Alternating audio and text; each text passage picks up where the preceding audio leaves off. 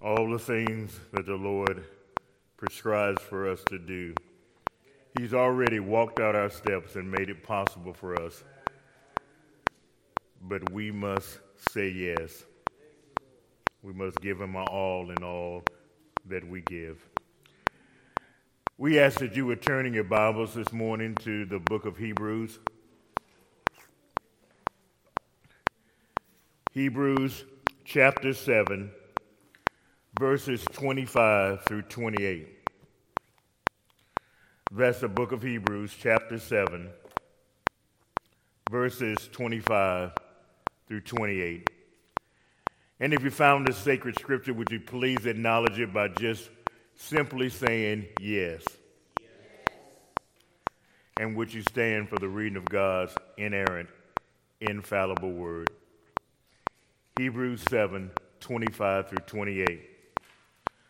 Consequently, he is able to save the uttermost those who draw near to God through him, since he always lives to make intercession for them. For it was indeed fitting that we should have such a high priest, holy, innocent, unstained, separate from sinners, and exalted above the heavens. He has no need, like those other high priests, to offer sacrifices daily, first for his own sins, and then for those of the people, since he did this once for all when he offered up himself. For the law appoints men in their weakness as high priests, but the word of the oath, which came later than the law, appoints a son who has been made perfect forever. May the Lord add a blessing to the reading and hearing, but most importantly, the understanding and living of his holy word. You may be seated. We find this morning that the author of Hebrews reminds us really of the central theme of this chapter. And the central theme of this chapter is the preeminence and excellence of our great high priest, Jesus Christ, our Lord. So, Pastor, why is Jesus Christ preeminent? Number one, because God has called Christ after the order of Melchizedek. And when you enlarge upon this fact, as the writer of Hebrews is doing here, he gives us like three quick evidences of the superiority of this particular priesthood. We see here that this priesthood is higher than the priesthood of Aaron. Look at Psalm 110 and 4, which is really a prediction of the Messianic Christ to come. The Lord has sworn and will not change his mind.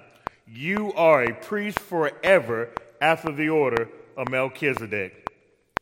This proves that Christ has been called to the order of Melchizedek and shows that he's the fulfillment of the prophecy that's associated with the Levitical order. Then second, we see again the superiority of Christ's priesthood over the priesthood of Aaron. There was a distinguishing mark. There was something that gave great gravity to this claim over this institution. It was a divine oath. Look at Hebrews 7, 20 through 22. And it was not without an oath, for those who formerly became priests were made such without an oath. But this one was made a priest with an oath by the one who said to him, the Lord has sworn and will not change his mind. You are a priest forever. This makes Jesus Christ the guarantor of a better covenant. Thirdly, we see that there's a perpetual permanence of the priesthood of Christ. And that's shown to us in Hebrews 7, 23 through 24. Look what it says. The former priests were made many in number because they were prevented by death from continuing in office. But he holds his priesthood permanently because he continues to live forever. So simply stated, it is Christ who is the permanent priest because he's a preeminent priest that lives forever. Because he lives, we can face tomorrow. And then we see here, as the author of Hebrews tries to bring this to a close, he also wants to bring the message to the forefront because he wants the church to have comfort in knowing that the mystery of the Old Testament scriptures have now been opened up to demonstrate the glory of the preeminent Christ over Judaism. That he takes everything to another level, everything to its completion. And because we are now fixed in that life by Christ, who has redeemed us through his sacrifice on the cross, we are able to say yes to anything that he brings our way. And Pastor, why are we able to say yes? Because we recognize that consequently, Jesus is able to save. Jesus is able to save to the uttermost.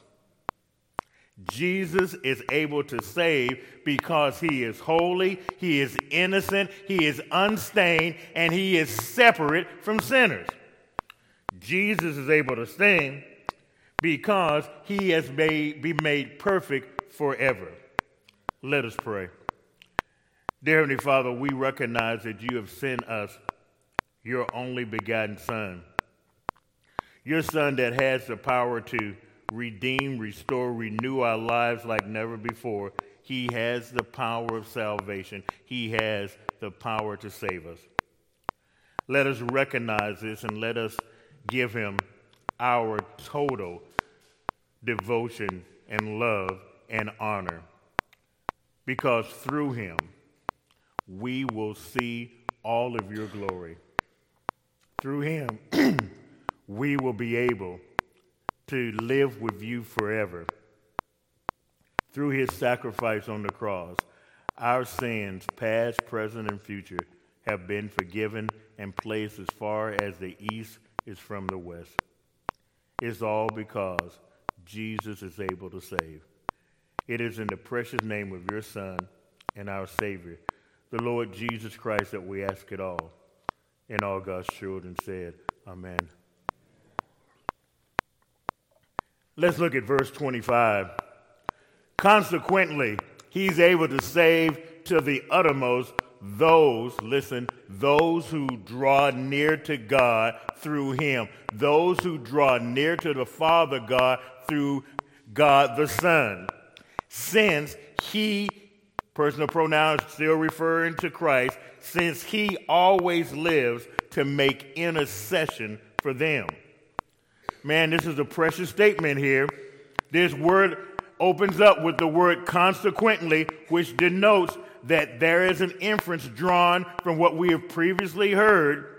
Consequently introduces a result, an effect on our outcome. It talks about a premise, and what is this premise? It gives us a conclusion that it rests upon.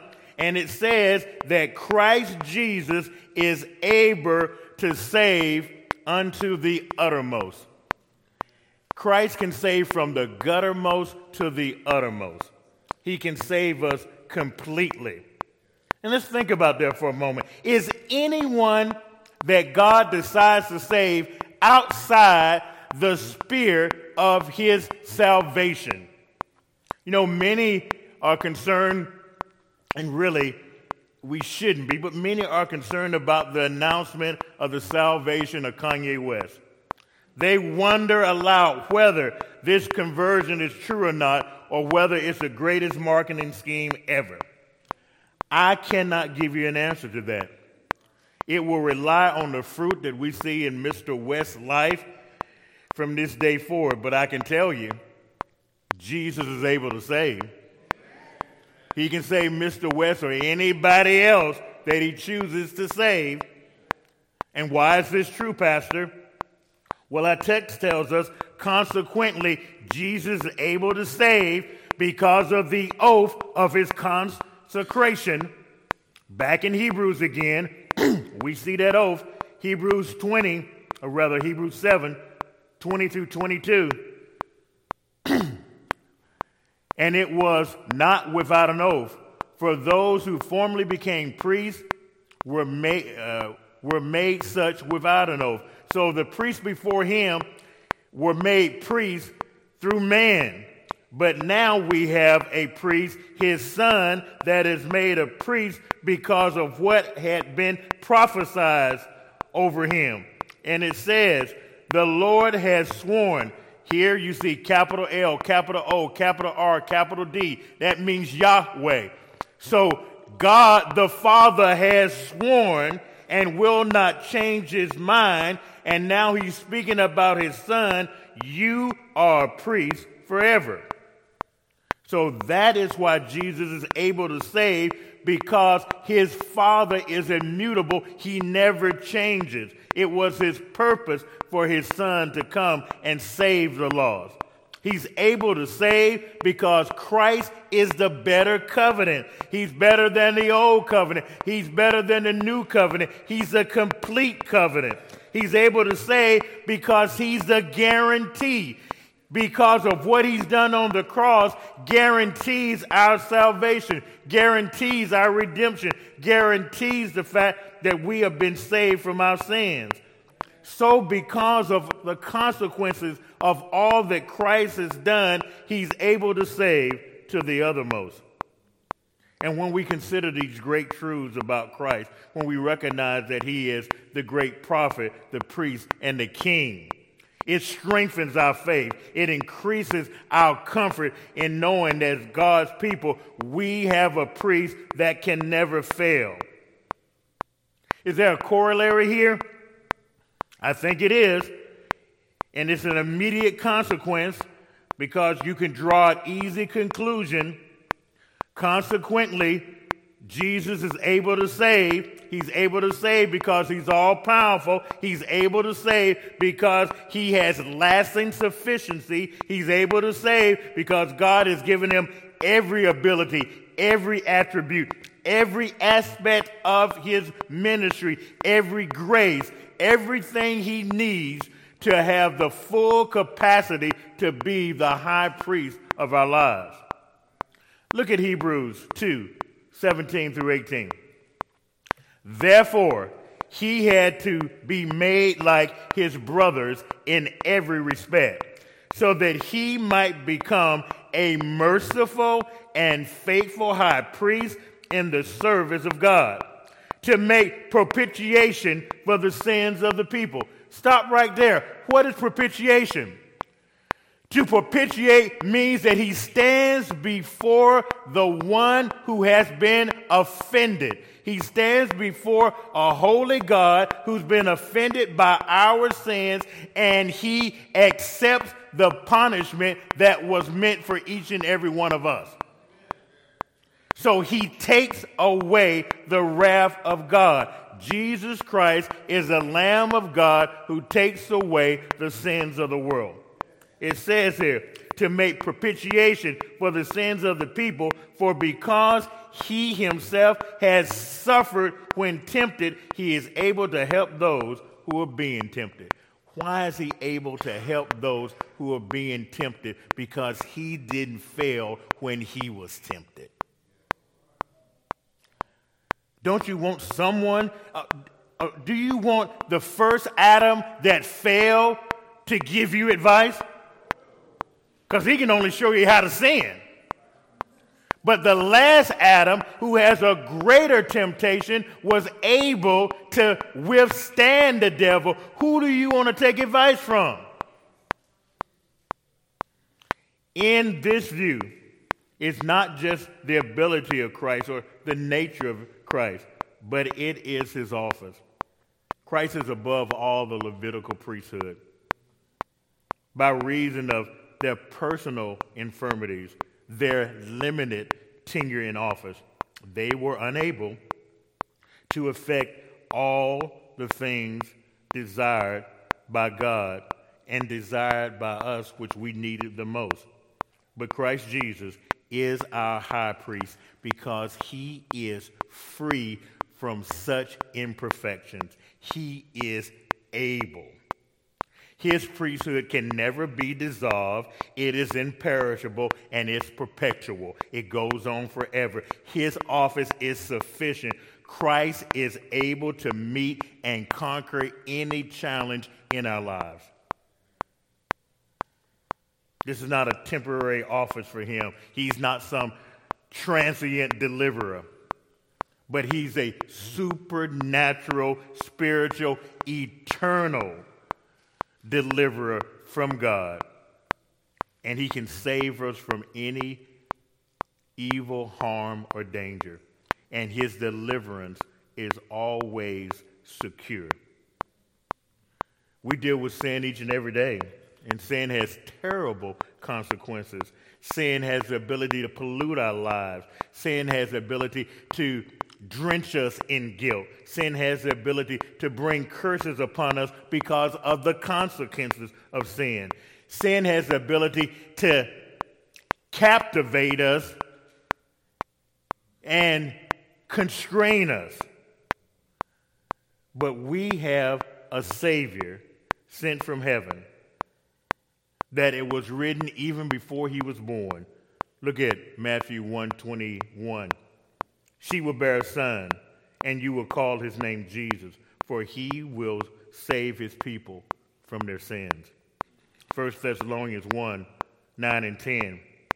For they themselves report concerning us the kind of reception we had among you, and how you turned to God from idols to serve the living and the true God, and to wait for his Son from heaven, whom he raised from the dead, Jesus, who delivers us from what? The wrath to come. Jesus is able to save. He's able to subdue Satan. He's able to take away sin. He's able to propitiate our sin before a holy God. He's able to procure for us pardon for God. He's able to purchase grace and glory. Psalm 89:19 says, of old you spoke in a vision to your godly one, and I have said, I have granted help to the one who is mighty. I have exalted the one chosen from the people. Jesus is the one who undertook this work, and he's able to accomplish it. He is the one that's able to bring all that the Father wants into completion. We don't need to look any further for salvation past Jesus Christ, because he's the only one that can save. You know, when Saul had been anointed as king back in 1 Samuel 10:27, there were some doubts whether or not he had the authority or he had the power to rule and to reign. Look at what it was said. But some worthless fellows said, how can this man save us? And they despised him and brought him no presents, but he held his peace. You see, they did not understand, nor did they desire to know the power and authority that was behind him. Do we really realize the great privilege we have as individuals in the body of Christ, that we have a loving and a gracious Savior who is able to save us out of any situation? That he loves us, he pursues us. And not only in his pursuit of us, he pursues us with the knowledge that he's going to bring us into the presence of his Father. And that he's going to cover all of our imperfections.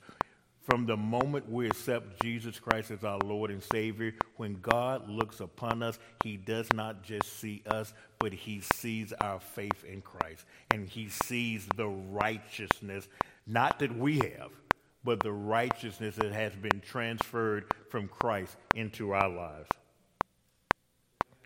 Constantly, he's able to save us unto the uttermost. This last word in verse 25 really has a double meaning, uttermost. It could mean the perfection of the work that Christ has performed, or it could mean the duration of the work that Christ has done.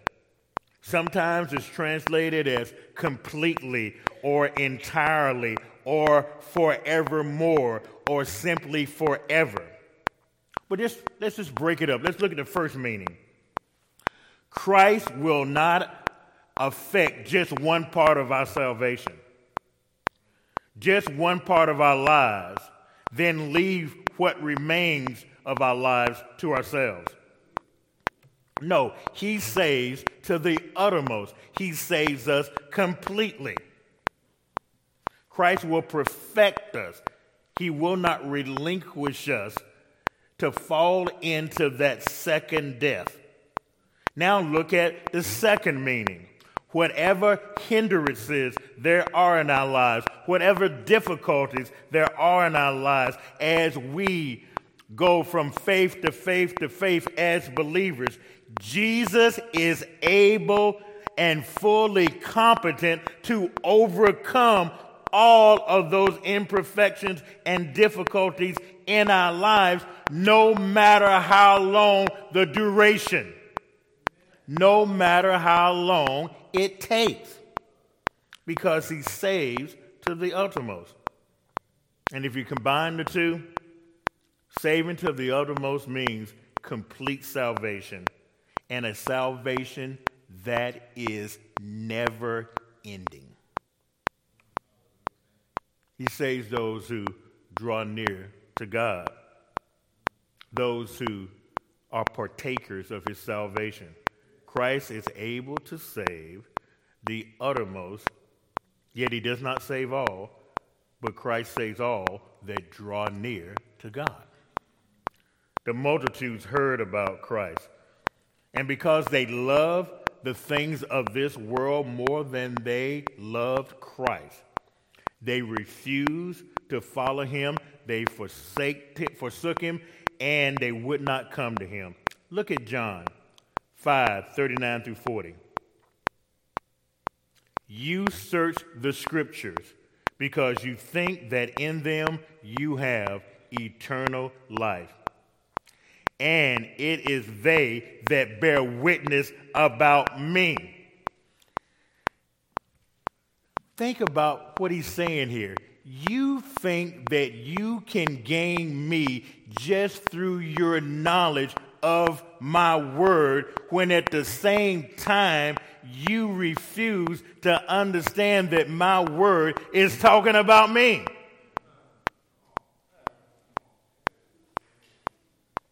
Yet you refuse to come to me that you may have life. I'm all about knowledge. I'm all about deep study. But if your knowledge is not connected to your heart, and your knowledge and heart is not connected to true faith, it's worthless. Maybe you'll be a good contestant on Jeopardy, but really, if you don't put all three of those together, you're placing your life in jeopardy because you don't recognize who it's talking about. Only those who come to God through Christ does he save. So, Pastor, what does it mean to come to God? To come to God first means that you must believe in him. Hebrews 11 and 6. Without faith it is impossible to please God, for whoever will draw near to God must believe that he exists and that he rewards those who seek him. Secondly, if you're going to draw near to God, you have to draw near to God in worship. Hebrews 10 and 1. For since the law has but a shadow of the good things to come, instead of the true form of these realities, it never, by the same sacrifices that are continually offered every year, make perfect those who draw near. You see the problem there? Because those sacrifices are made by those priests continually, year after year after year.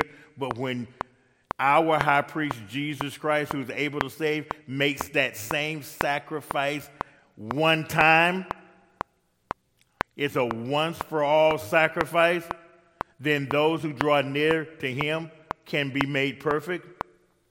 Hebrews 10:22. Let us draw near with a true heart in full assurance of faith, with our hearts sprinkled clean from an evil consequence and our bodies washed with pure water. John Owens once said, "They that come unto God by Christ are such as, believing in him, they do give up themselves in holy obedience to worship in God, for God, and by God." To come to God through Jesus Christ is to surrender ourselves to holy worship before a holy God. God is a spirit, and he must be worshiped in spirit and in truth. And to come to Jesus is to believe in the saving power that Jesus has as our high priest. To come to Jesus means we must come in obedience. To come to Jesus means we must come and live under his authority. To come to Jesus must mean that we must come and bow to his strength and bow to his lordship and bow to his ownership of our lives. Otherwise, if we're not willing to bow, we become rebels. Secondly, to come to Jesus requires reliance. We must rely upon his mediation of our souls. We must accept his grace. We must recognize that his sacrifice atones for our sins. We must allow ourselves to have his intercession in our life. We must believe in him through faith.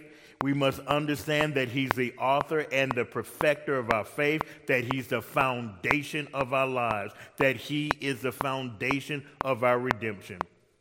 Believing and coming to Christ means that we believe that Christ Jesus is able to do exceedingly and abundantly more than we could ever hope for or imagine. That means we got to lean all the way in.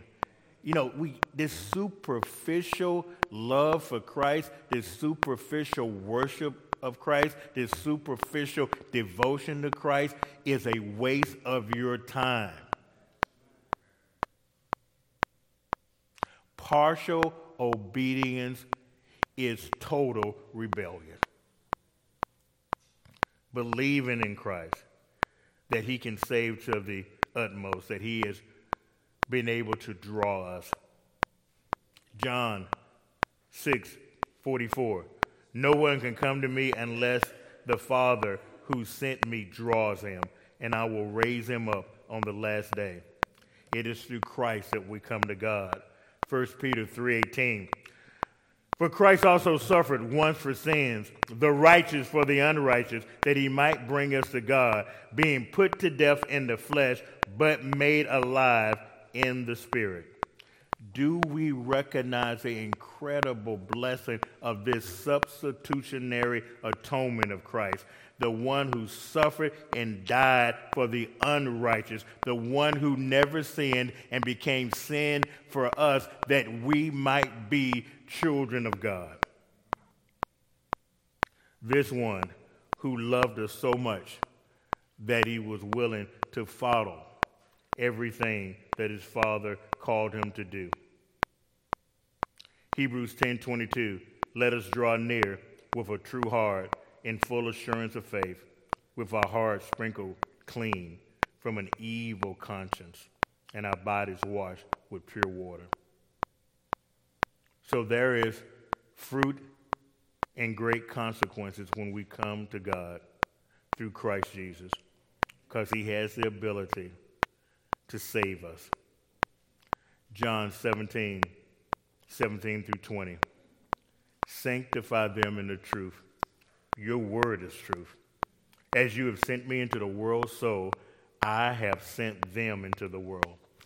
And for their sake I consecrate myself, that they also may be sanctified in truth.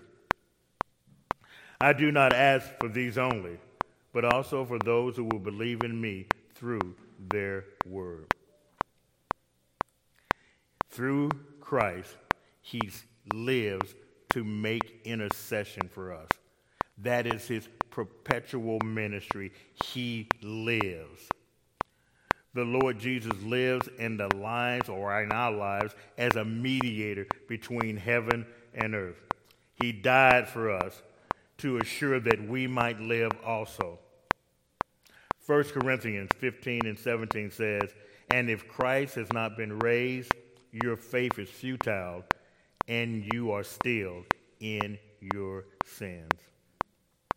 When Jesus died upon that cross, he put away our sins. He removed the obstacle, the ultimate object of his death on that cross. His resurrection and his ascension was that we might enter glory and that we would attain eternal life with God the Father, God the Son, and God the Holy Spirit.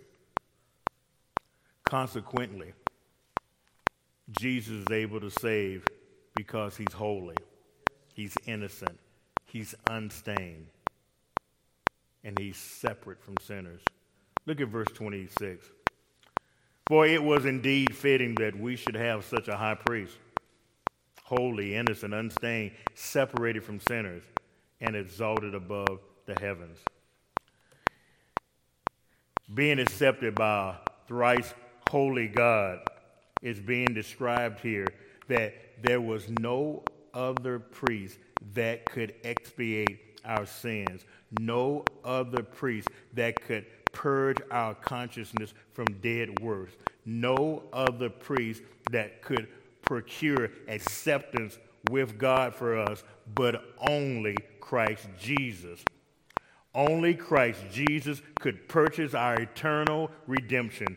Only Christ Jesus has the ability to administer and supply our grace. Only Christ Jesus can bring us into total obedience and worship. Only Christ Jesus can comfort us during trial, deliver us from temptation, and preserve us until his ultimate glory. So Christ Jesus is a high priest who is able to accept this first attribute, that he is what? Holy. Holy. He has absolute purity. It is his very nature. He is free from the slightest spot or wrinkle or any of our original defilement. Instead of being like us, he is what we should be. Look at Luke 1:35. And the angel answered her, the Holy Spirit will come upon you, and the power of the Most High will overshadow you. Therefore, the child to be born will be called Holy, the Son of God. Even in his conception, is not tainted by Adam's sin, because it does not come from another man. He's derived through the Holy Spirit, so he's completely exempt from the pollutions that come as part of being a descendant of Adam. Later on, Jesus will say of himself in John 14:30b, the ruler of this world is coming. He has no claim on me. Just think about your own life. Does Satan have a claim on you? Is there a secret sin? Is there a secret hindrance? Is there a secret stain on you that only God you and Satan know about? That he can bring it up anytime he wants to put you back in your place when he sees you growing in the things of God, and he wants to snatch your joy and say, you know, you really are not all that. Remember what you're doing. Remember what you've been thinking. Remember where you were yesterday. Not with Jesus. He says the ruler of this world is coming. He doesn't have a thing on me. There is nothing within Christ in which the evil one could ever make a successful appeal against him. He has never had his nature defiled. He can never be disqualified. He is our priest because he was our sacrifice. His nature is holy. It is imperative that his holiness one day is transferred to us. He's not only holy, my friends, he's innocent. That tells us that not only outwardly but inwardly, he's perfectly conformed to the divine will inwardly toward God. Innocent tells us that Christ is the only one who's ever walked on this earth and has never been contaminated, never felt to temptation, never been injured by sin. And even when he came into contact with those who were sinners, he remained holy. He remained innocent. He lived his life, not for himself, but at the disposal of others. When he was ill-treated, he didn't retaliate. He's a Lamb of God in the midst of wolves. So, he's holy, he's innocent, but he's also unstained.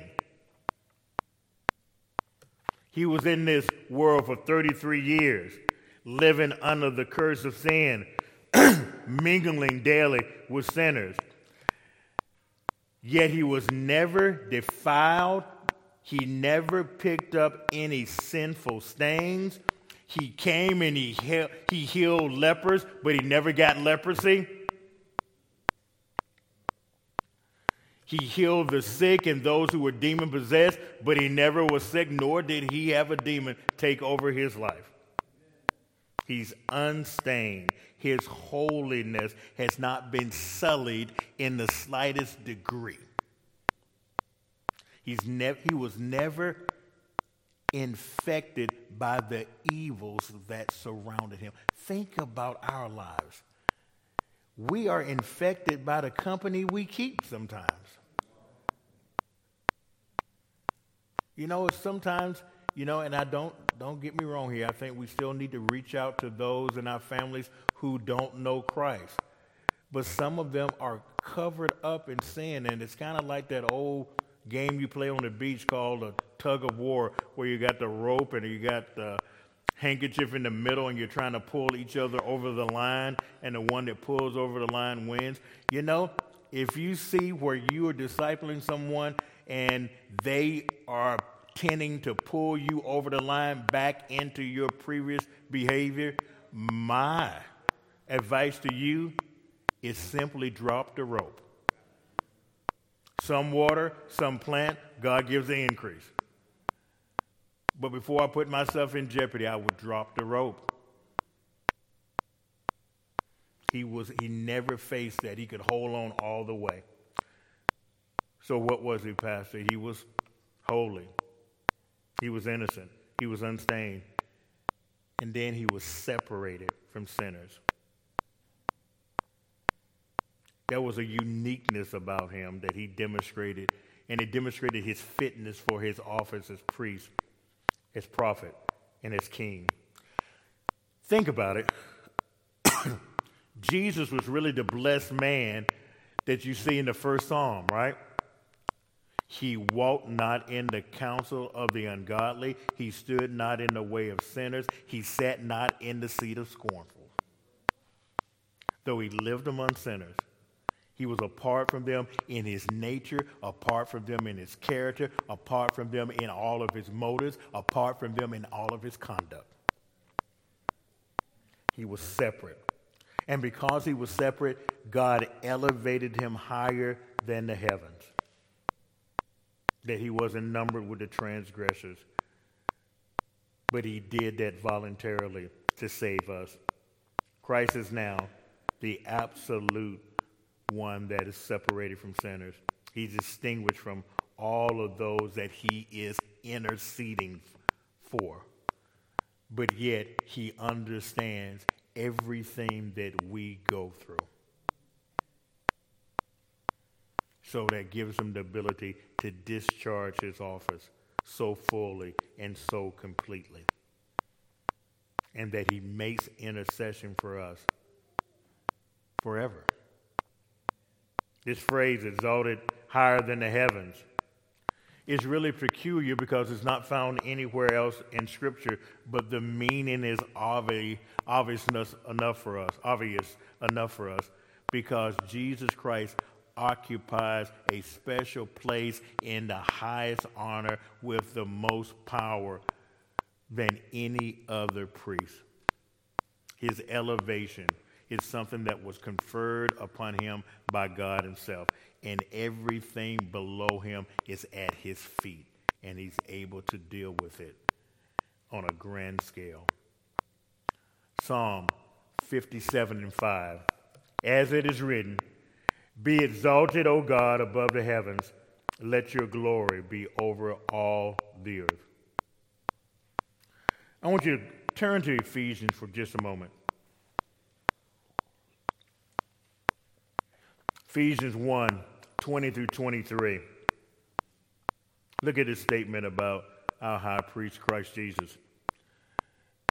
That he worked in Christ when he raised him from the dead and seated him at the right hand in the heavenly places, far above all rule and authority and power and dominion, and above every name that is named, not only in this age, but also in the one to come.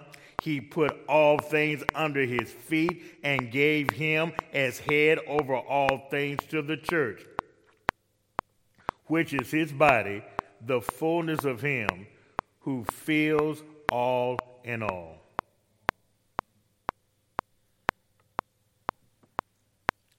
John Owens once said, no one can more dishonor the Lord Christ than those who are willing to betray their souls by confessing them as his priest, but not trusting them as their priest. Christ is holy, harmless, undefiled, and separated from sinners, and we should trust him. Look at verse 27. He has no need, like those high priests, to offer sacrifices daily, first for his own sins and then for those of the people, since he did this once for all when he offered up himself. When Christ offers up himself, there's no need for repetition. He took care of everything once and for all, because he is the ultimate priest. He is the new and living one. And because of him and his shed blood, we are able to fully enter the holy place. Hebrews 10:19 through 21.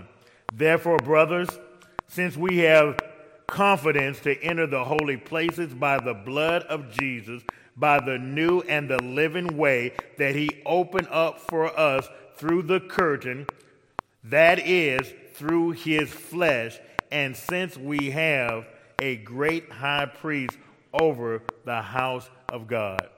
Remember when we see back in Matthew when Christ is on the cross and he gives up the ghost, that it says in the Holy of Holies that the curtain that kept you from the Holy of Holies was ripped from the top all the way to the bottom, because now, because of his sacrifice, he had given a free entry into God.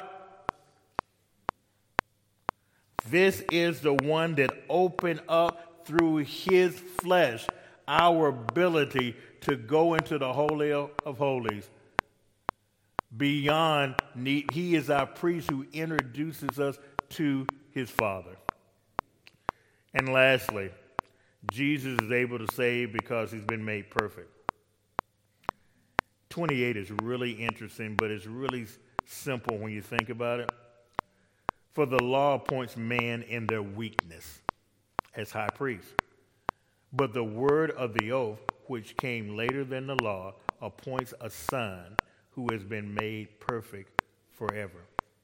You see, they kept appointing priests, and priests could only be a priest until his term was over. I think once he got a little over 50, he had to abdicate that, or he might just die. So you get another priest. But now we have a priest who lives forever. He's never going to die. He only died once.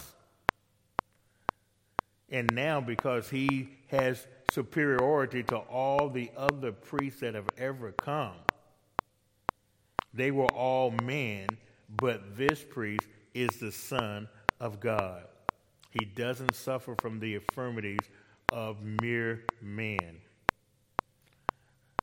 And because the word of oath, which came later than the law, it appointed a son who has been made perfect forever. Look how Hebrews speaks about Christ in Hebrews 1:1-2.